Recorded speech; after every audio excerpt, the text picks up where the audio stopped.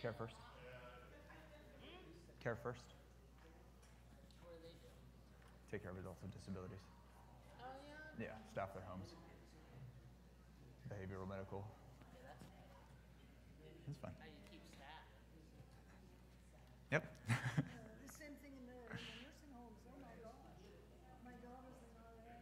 Yeah. She's the second one going in the door. She said they have one nurse. We just take out. All right, everybody. We are live. Hey, first time back in 4 weeks. I guess this would be week 5, yeah? So if there's anybody online, I don't know if there is because there hasn't been anything for 4 weeks. Welcome back. Welcome back to everybody here. We are starting a little later today, and just good to see you. Good to see you. Before we get going, let's pray, and then we'll just jump right in. Father, here we hear your message. We hear the only message like this, the only message that's from God, the only message that can save, a special, unique, standalone, powerful, endearing message. Just as endearing as the gospel is and all that is in the gospel is as endearing as our eternal God. That's our confession, that's our view. If it's new to us, help us to receive it with joy. And thank you that you give your gospel to unworthy sinners such as us to make us worthy. You didn't choose us because we are awesome. You chose us because you are. So thank you. What do we have to put forward? Only thanks and praise, and help us to glorify your name today. And that's a work that you do through us. And may you glorify your name as we talk and as we teach and as we learn, as we hear and as we remember later and do. All glory to you, 100%. In Jesus' holy name we pray. Amen. All right, let's go. Peter, this is I think I say this at the beginning of every time we do this. This is a massive text, and it's the Bible, it's Scripture. This is about Jesus. This is the only place where we can encounter him as he is, so everything is going to be massive. I don't need to say that anymore, but how can I not say that? And we're in chapter 9, verse 18. Peter confesses Jesus as the Christ, is the heading of it in the ESV translation. Now it happened. Like, the following is of massive importance. It happened.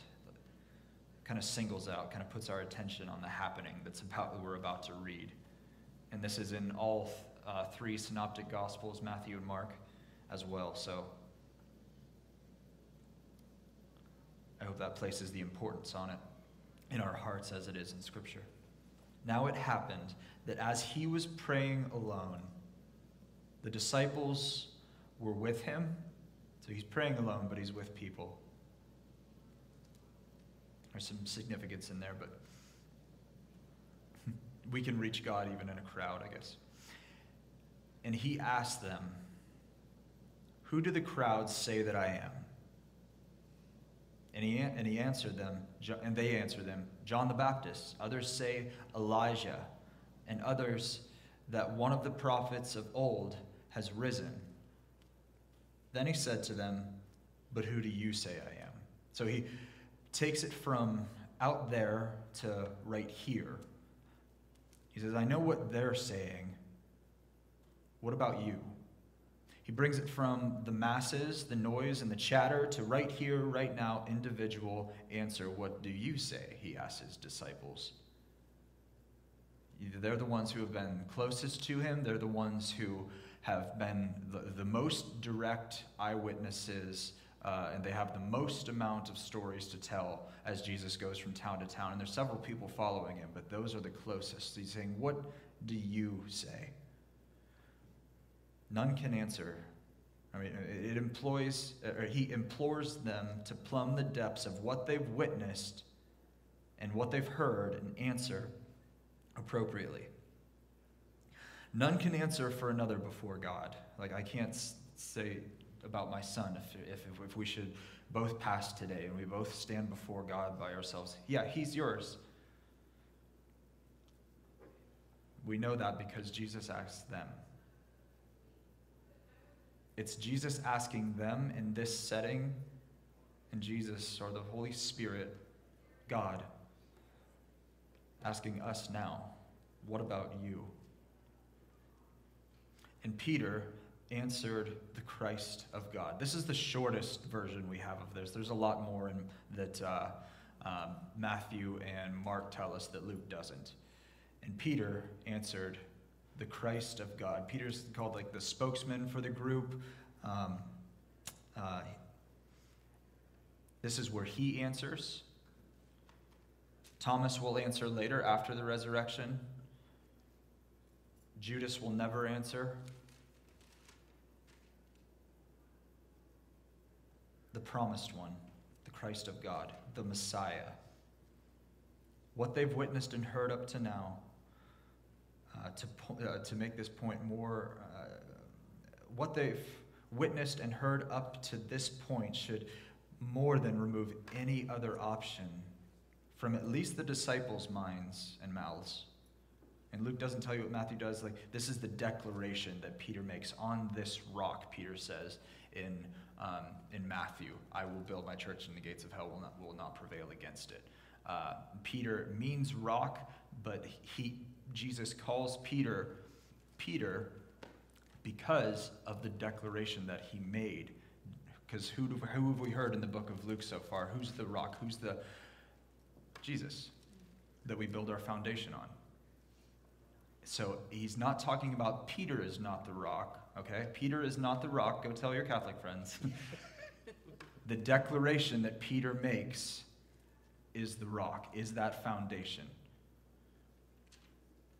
That's what we set our life on. Jesus, this is who you are. I can say no other. That's what the gates of hell will not prevail against. Can you repeat that? Yeah, which part? So Peter, you say that the words that Peter says is that you are the Messiah. He's saying that he's meaning that he's the rock. Yeah, in Matthew, Jesus is going to, he doesn't reply to Peter in Luke's text here. In Matthew, the conversation continues a little bit. We have a little bit more text, and Jesus is going to say, he's going to say, yes, you're right, Peter. Flesh and blood has not revealed this to you, but my Father in heaven. And he congratulates, he approves of, like, this is it. You are right, Peter. Like, yes, that is who I am. Luke doesn't tell us that. Matthew does. That's in Matthew 16, 25, I think. Thank you. Mm-hmm. Do you think that was Peter that actually knew it, or was that the Holy Spirit actually bringing him to? Yeah, that's actually Jesus says specifically, flesh and blood has not revealed this to you, but my Father. Okay. So Jesus puts the name on it, like the Father. The Father used your mouth, as I've heard John MacArthur say. And then we both know a little bit, a few minutes later, Peter rebukes Jesus after this next part and says, no, this will never happen to you, as Jesus foretells his death. And then, like a bipolar day for Peter right there. Way to go, Peter, my Father has revealed this to you. This is the declaration. And then a few moments later, get behind me, Satan. Well, John the Baptist did the same thing. I mean, he knew Christ was the Lamb of God. Yeah, pointing And him when out. he's in jail, he says, should we look for another? Yeah, am I in the right place? Yeah. Yeah. So actually then, the Buddhists used this scripture, but they didn't finish but saying what Peter said because they believe in reincarnation. And the ones that were speaking were the other 11. And they said, oh, it's John the Baptist, or it was. Some people say. And Yeah. that's what Buddhists believe.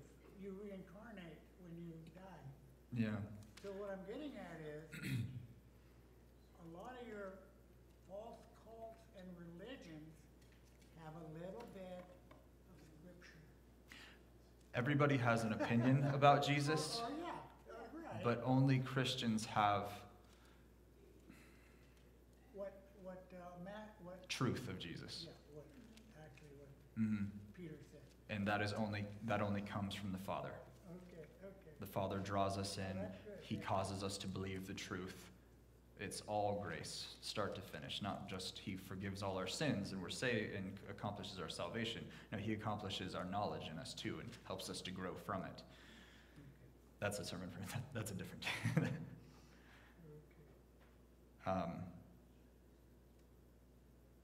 So on this rock, that's what Matthew tells us. That's the declaration. The sake of the redeemed, those are Christians, hinges on the identity of its Redeemer. Who do you say that I am? And in other parts of Scripture, John 8, for instance, he'll say, unless you know that I am He. That's kind of an I am statement that flies under the other I am statements. You will not see the kingdom of God. The identity of Jesus is essential for our salvation. If we don't believe in who Jesus really is, then we're trusting in a different Jesus. So we must know knowing His identity is essential for our identity in the kingdom. So, because only the eternal one can redeem eternally. Only the righteous one can make one righteous. This is God's provision from heaven.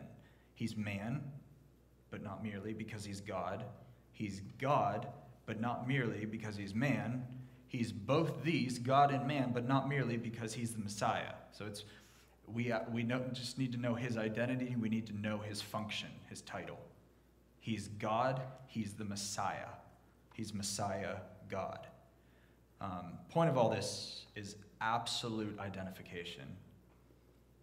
Like a thorough seeking of Christ in the Gospels will show the Spirit-born, blood-bought seeker that Jesus eradicates any other possibility of him being anything less than he is.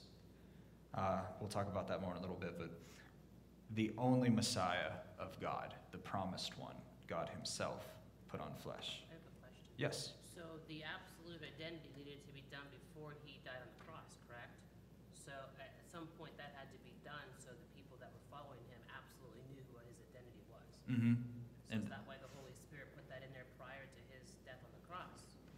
You could say that. Yeah, he always was who he is, regardless of who he believed he is, but he lets us in on the knowledge now. It begins to crack it open, at least. Like, there's a crack and we can kind of see the light. Next week, he's going to crack it all the way open for a moment. That's next week. But he's kind of cracking the light open, so to speak, through all he's done up to this point as well. He's doing the works of the Messiah, and they get that he's the Messiah, but do they understand that the Messiah is actually God himself? And this is huge. This is why he's killed. Okay, that's really deep. Yeah. It's like all this time he's going around and he's healing people and he's doing all this stuff, but everybody always up to this point of actually saying those words just probably felt that he was a great prophet from God, and God Mhm. gave him these abilities to come in here and do it just like he did his disciples, correct? Right, that's why he Until this says, was cracked open yeah. before his death, then we knew that he was, okay. that's why he asked his disciples this, Clarify that in because my head. throughout, like everywhere outside, people are saying, he has to be Elijah, come back. And he's John the Baptist, come back. They thought all these different things. But there's only one thing that he is.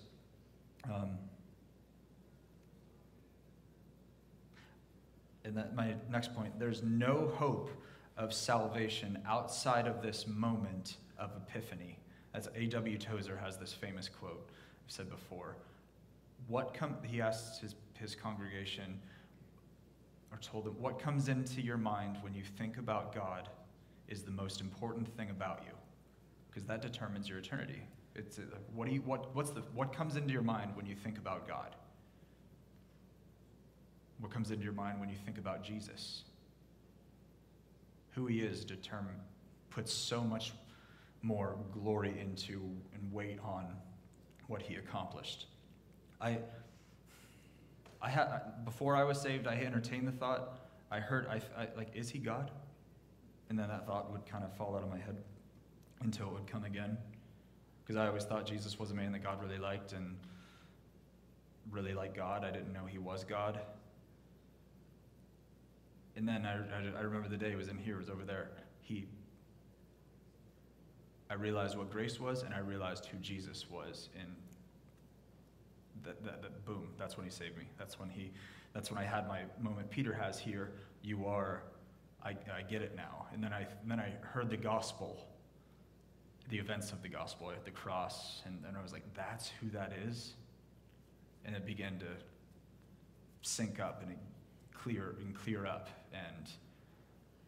and like, if that's who Jesus is, then how can I not? I'm his. Well, I can't sit here anymore and like just come to church. I'm not just like identify as a Christian because I believe in God and think it's the God of this book. That's over. See, that is a very deep of understanding God and then Jesus, but being both. Yeah. It's powerful. Yeah. I mean, if you don't understand who Christ is, you're not going to know who truly the Father is. I mean, it's Yeah. It's No, he says just, that in John. Yeah. Yeah, it's just awesome. It took me a while, certain things go along, and then okay, I got it now, and Yeah. that's my power. That's my hope. That's my And then people are like, what do I do with that? You don't do anything with it. You believe it.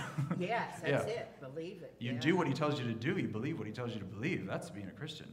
You know, Rich, so many people that I know, and you probably all know, say, oh, it doesn't matter what you believe, as long as you're a good person or so forth. What we believe will determine how we live. Yeah. I mean, if I don't believe this, or if I do, but it should determine how I live. Yeah, It's absolutely. not just an intellectual thing. No, it is not. And this is it.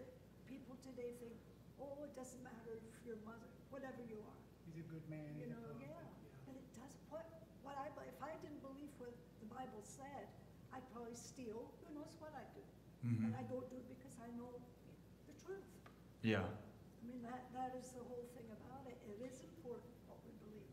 Mhm. And that's where the Yeah. truth sets you really free. That's right. Yeah. That's right, Susie. Yeah.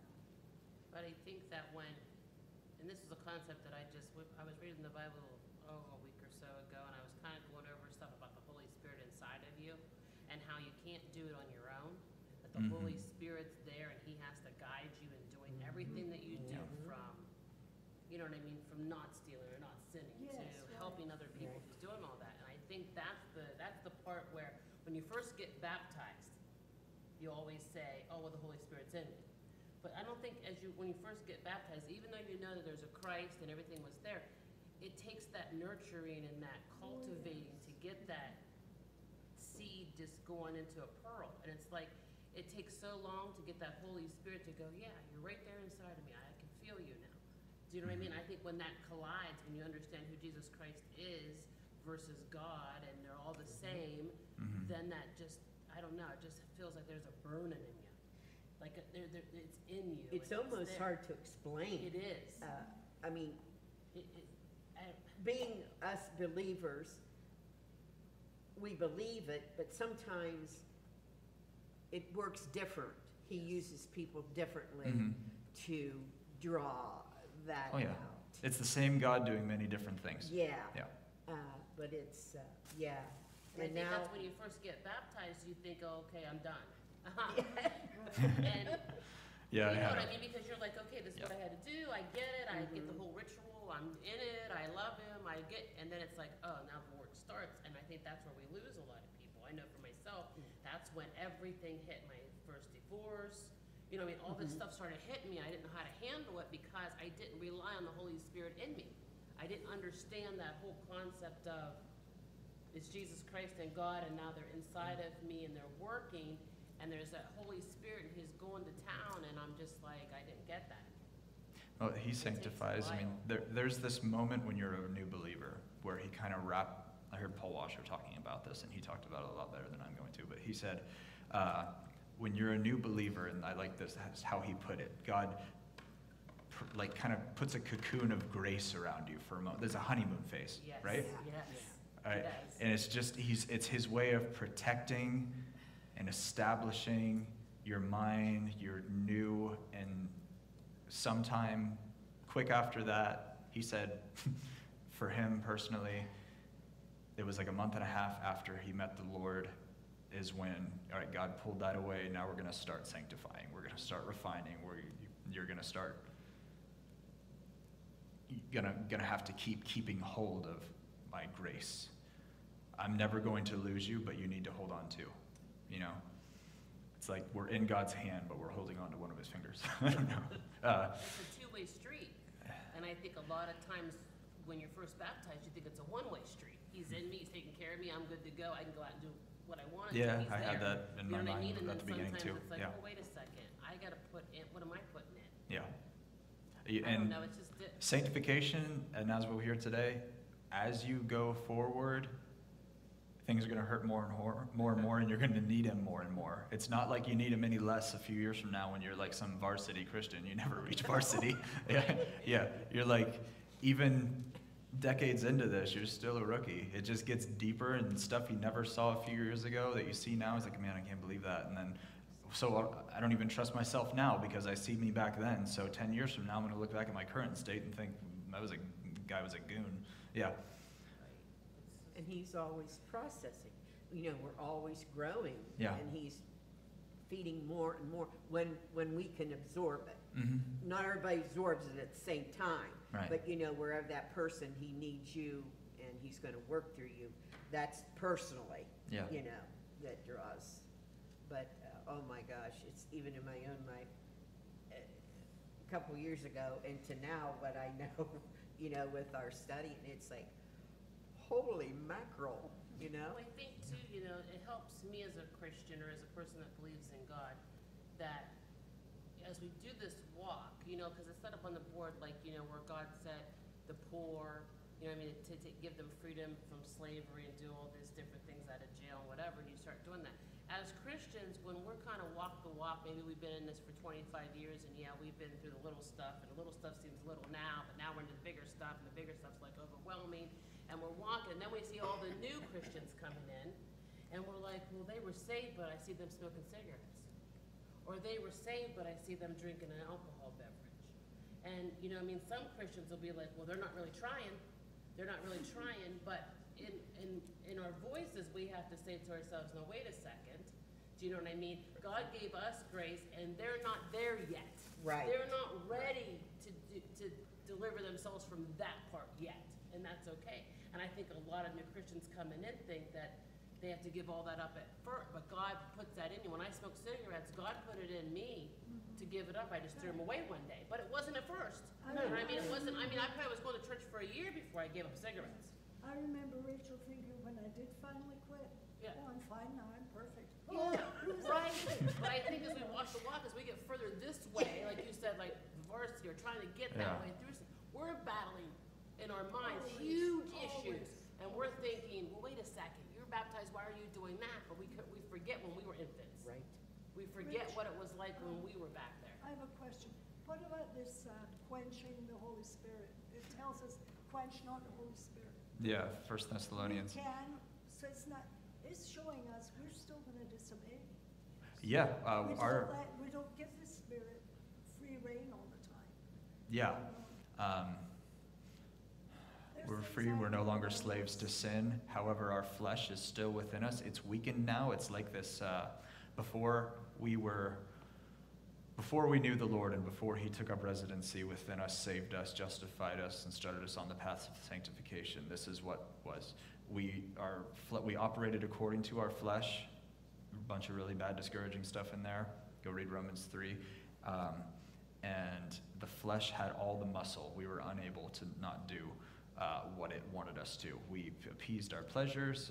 Paul tells Titus, For you, talking to Titus and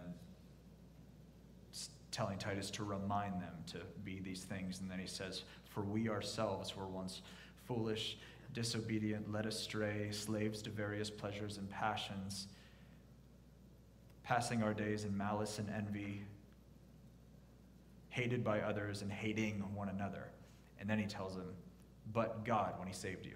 And then he goes into the gospel.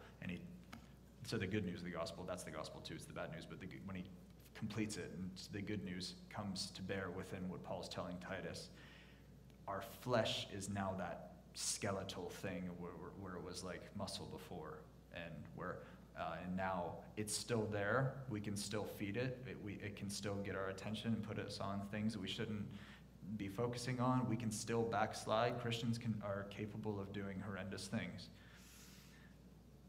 But God keeps hold, and he may back off, he won't remove his salvation. I don't believe in that at all.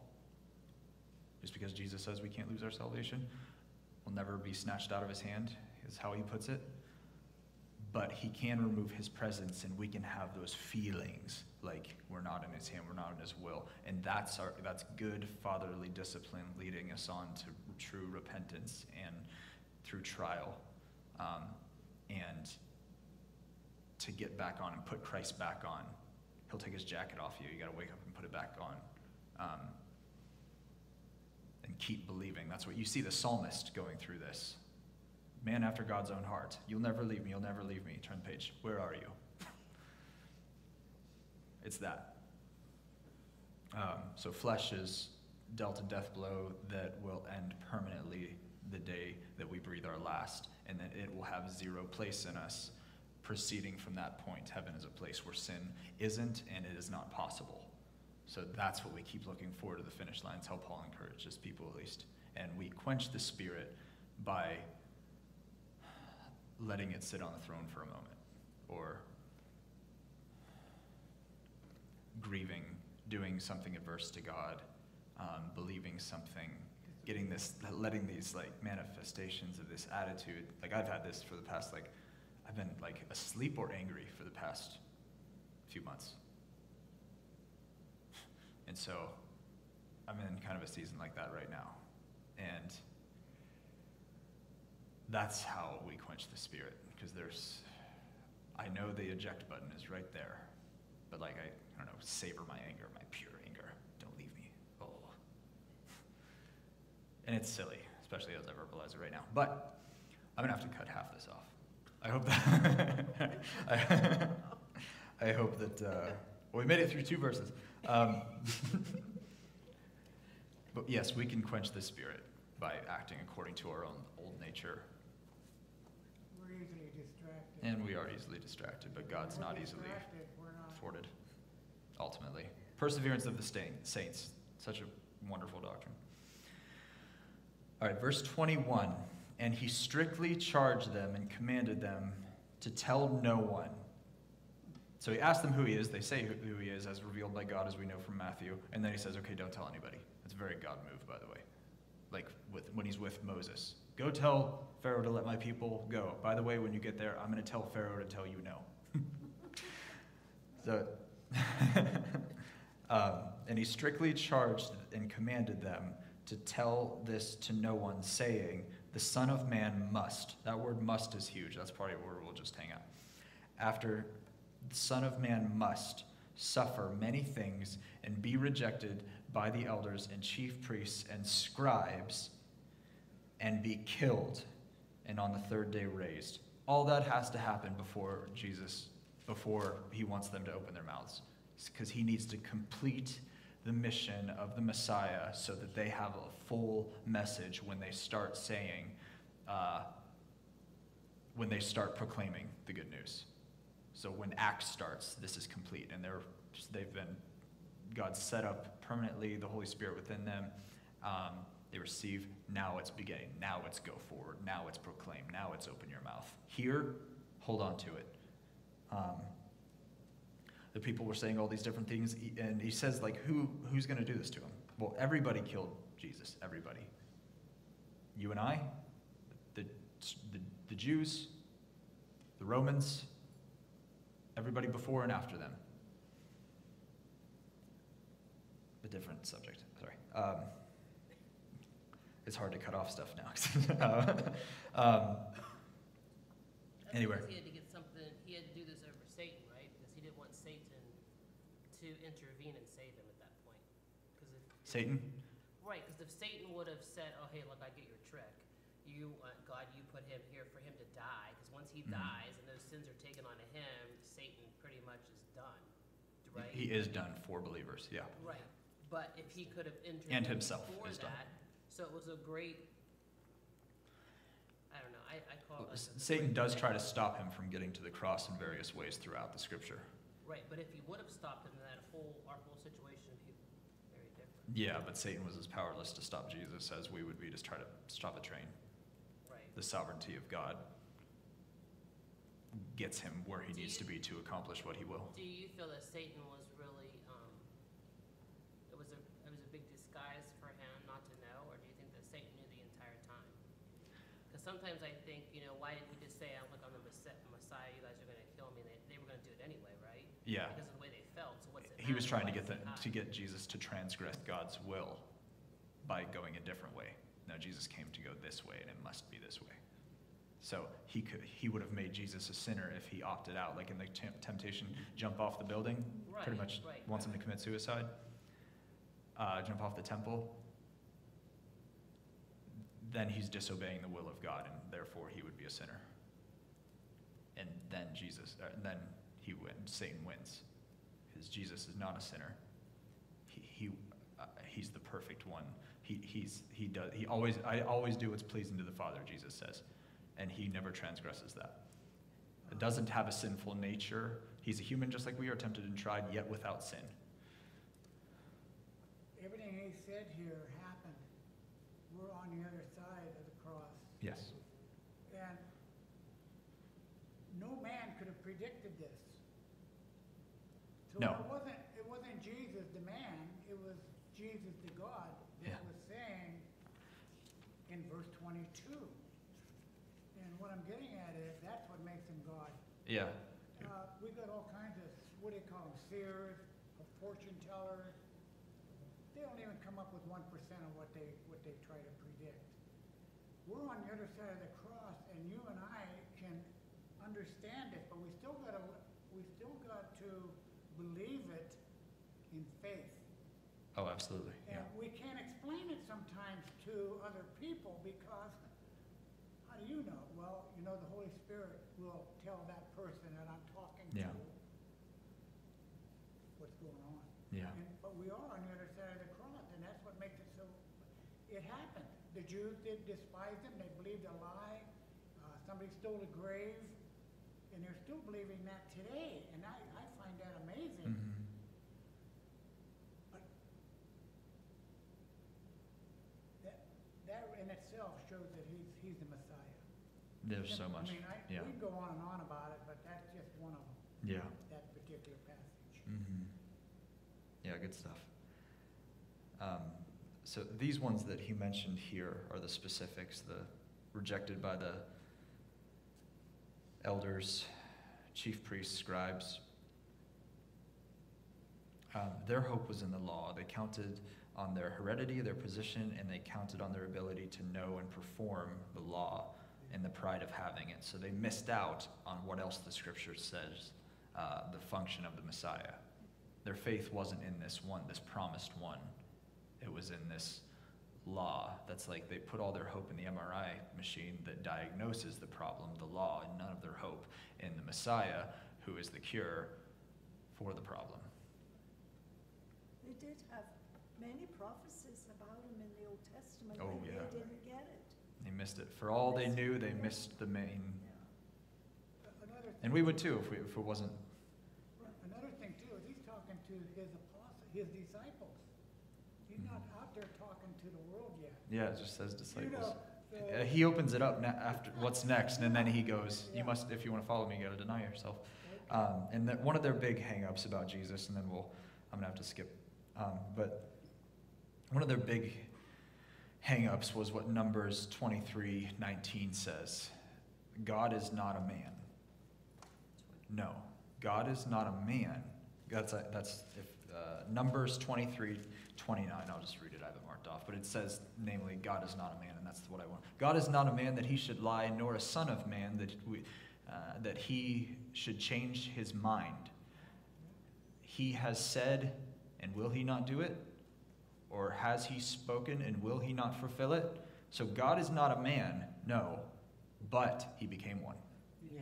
Okay. Yeah. So we could see him, Yes. or he was seen anyway. So on a religious level, if all my hope is in me and my morality and my ability to obey and earn my way rather than receive God's provision, then it's going to be impossible for me to determine or allow another to determine my righteousness before God, because all my hope is in myself. Yeah, it's so good. It's going to be, it's going to be impossible to let another justify you before God where it matters most, if I'm completely or even partially reliant on myself. And that's what Jesus is always like undermining and trying to just blow up. He's trying to blow up our self-reliance. That's why we have all these good ideas and they don't work out, because God's like, no, don't do what you think is right. Go where I'm leading you. And we're gonna. That's the great place where God sanctifies us.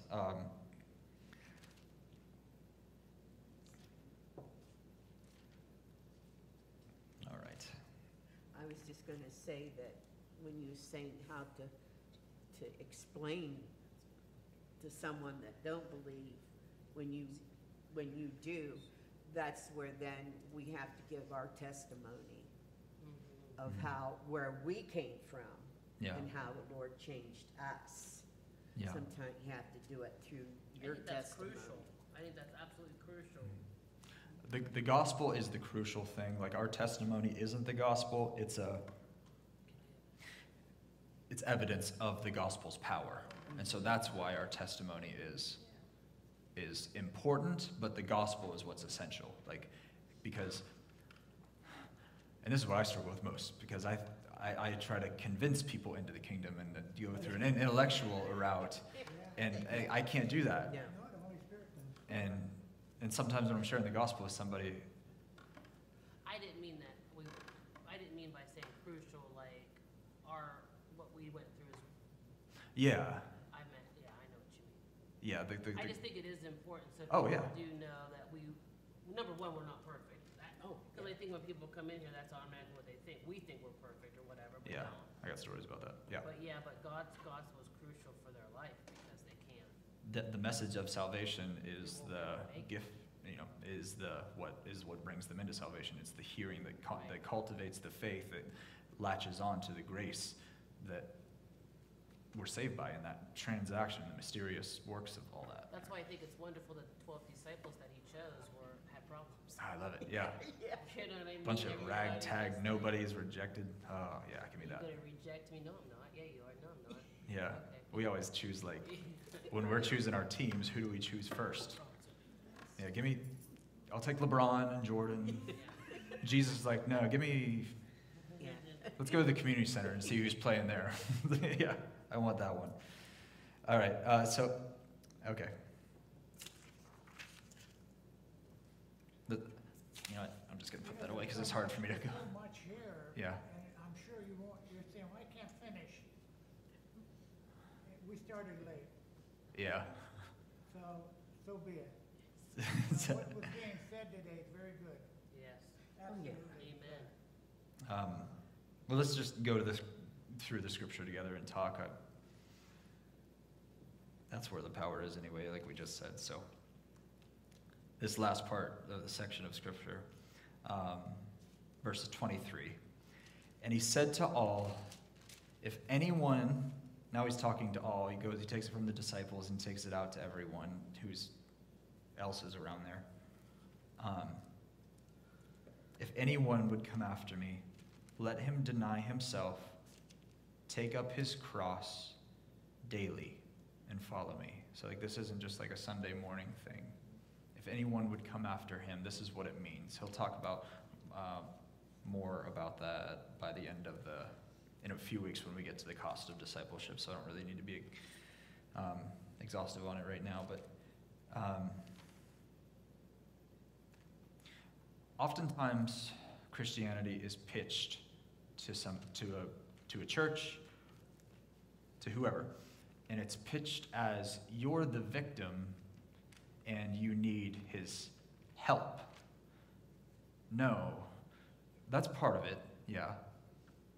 But we're not the victim, we're culprits, and we need his forgiveness.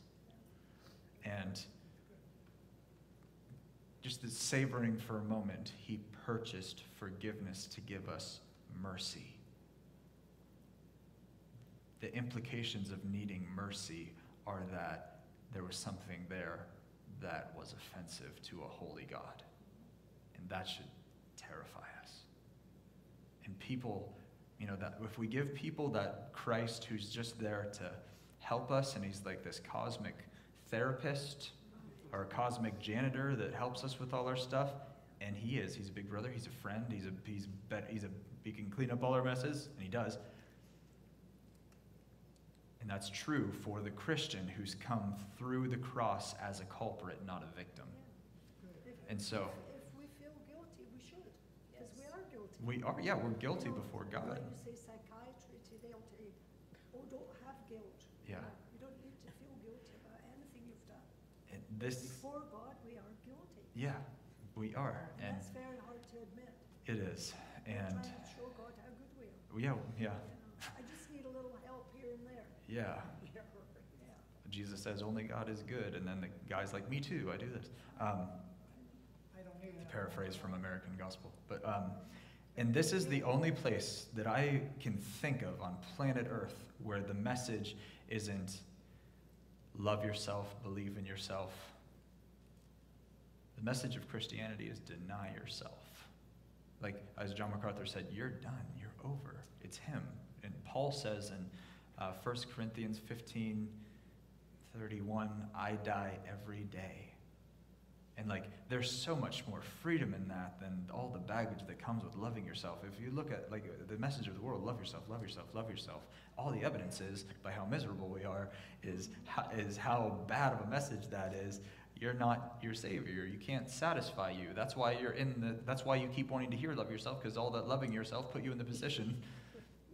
Anyway, but Narcissism.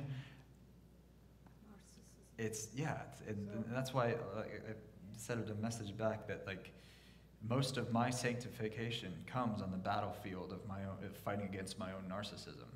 So when And- we say life is great, that's fake news. Well, life Depends on what context you got behind it, I guess. Yeah. I mean, oh, I got all the money in Yeah. the bank and No, we should be the happiest people in the world. We should be the happiest people on the planet. We're resolved. We have nothing. We have light momentary affliction, and anyway.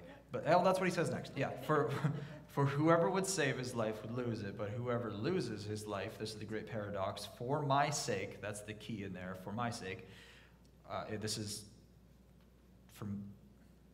this is ministerial. For my sake will save it, he puts it like this in John 12.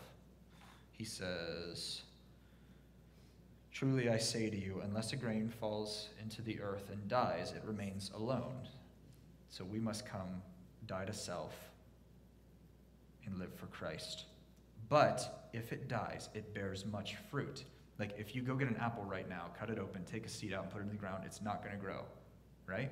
That's the illustration he uses here. But unless it dies, then that's where the growth comes from. So whoever loves his life will lose it, and whoever hates his life in this world will keep it for eternal life. And so go back here, just let Jesus reason with us as we end. For what does it profit a man if he gains the whole world and loses or forfeits himself? You have all this pleasure here, all this ladder climbing, all this promotion, all this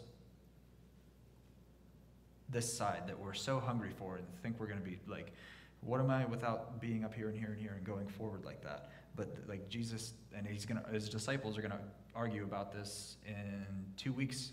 Once we get an argument arose with him, which one's the greatest? And did you miss everything I said a few weeks ago? Is what Jesus is like. I just told you the message of Christianity as it counts for us is you want to be more, be less. Because if you're more this side of the world, then eventually you're going to be nothing.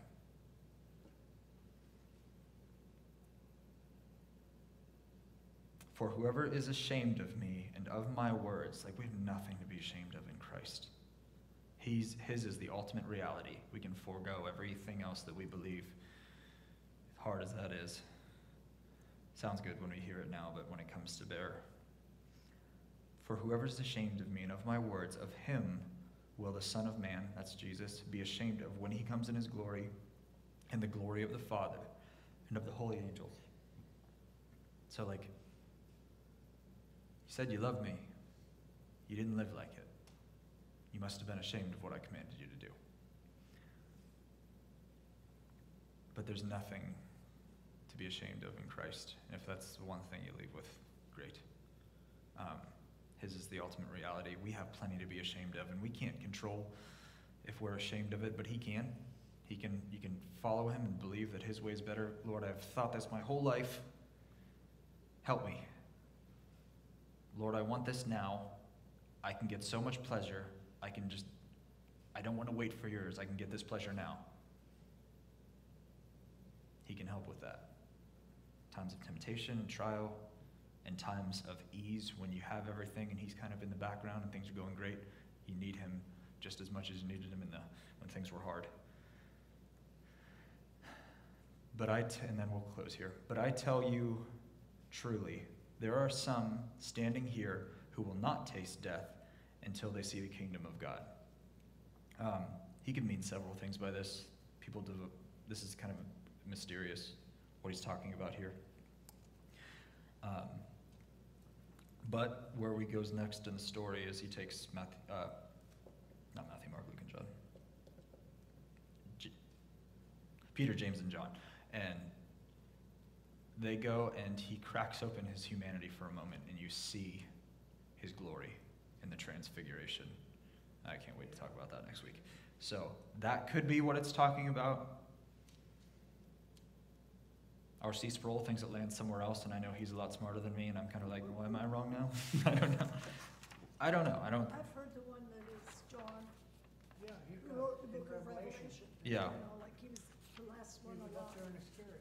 I might think that, but I think John tells him that at the end of John's own gospel, so I kind of think I don't know. Yeah. I don't know. But Lord, I pray thanking you for your word. I thank you for these precious souls here. Thank you for teaching us your word. Lord, I accomplish nothing today. That's my confession. If anything, I'm motivated. You transformed. So wherever, all glory to you. Thank you. Help us to find the joy of within our Master of denying ourselves for his glory. Because Jesus, you denied yourself. The one who is worthy to sit on every throne, and the throne of heaven is you. Our pride would convince us otherwise. It would dull us down and then later help us to feed it again. Make us sensitive to those moments. And when we fail, thank you for being so gracious to us in your abiding, steadfast compassion and love, even in the aftermath of sin. You're far more wonderful than I can express to you. Thank you that that's true. I don't want to hit a ceiling.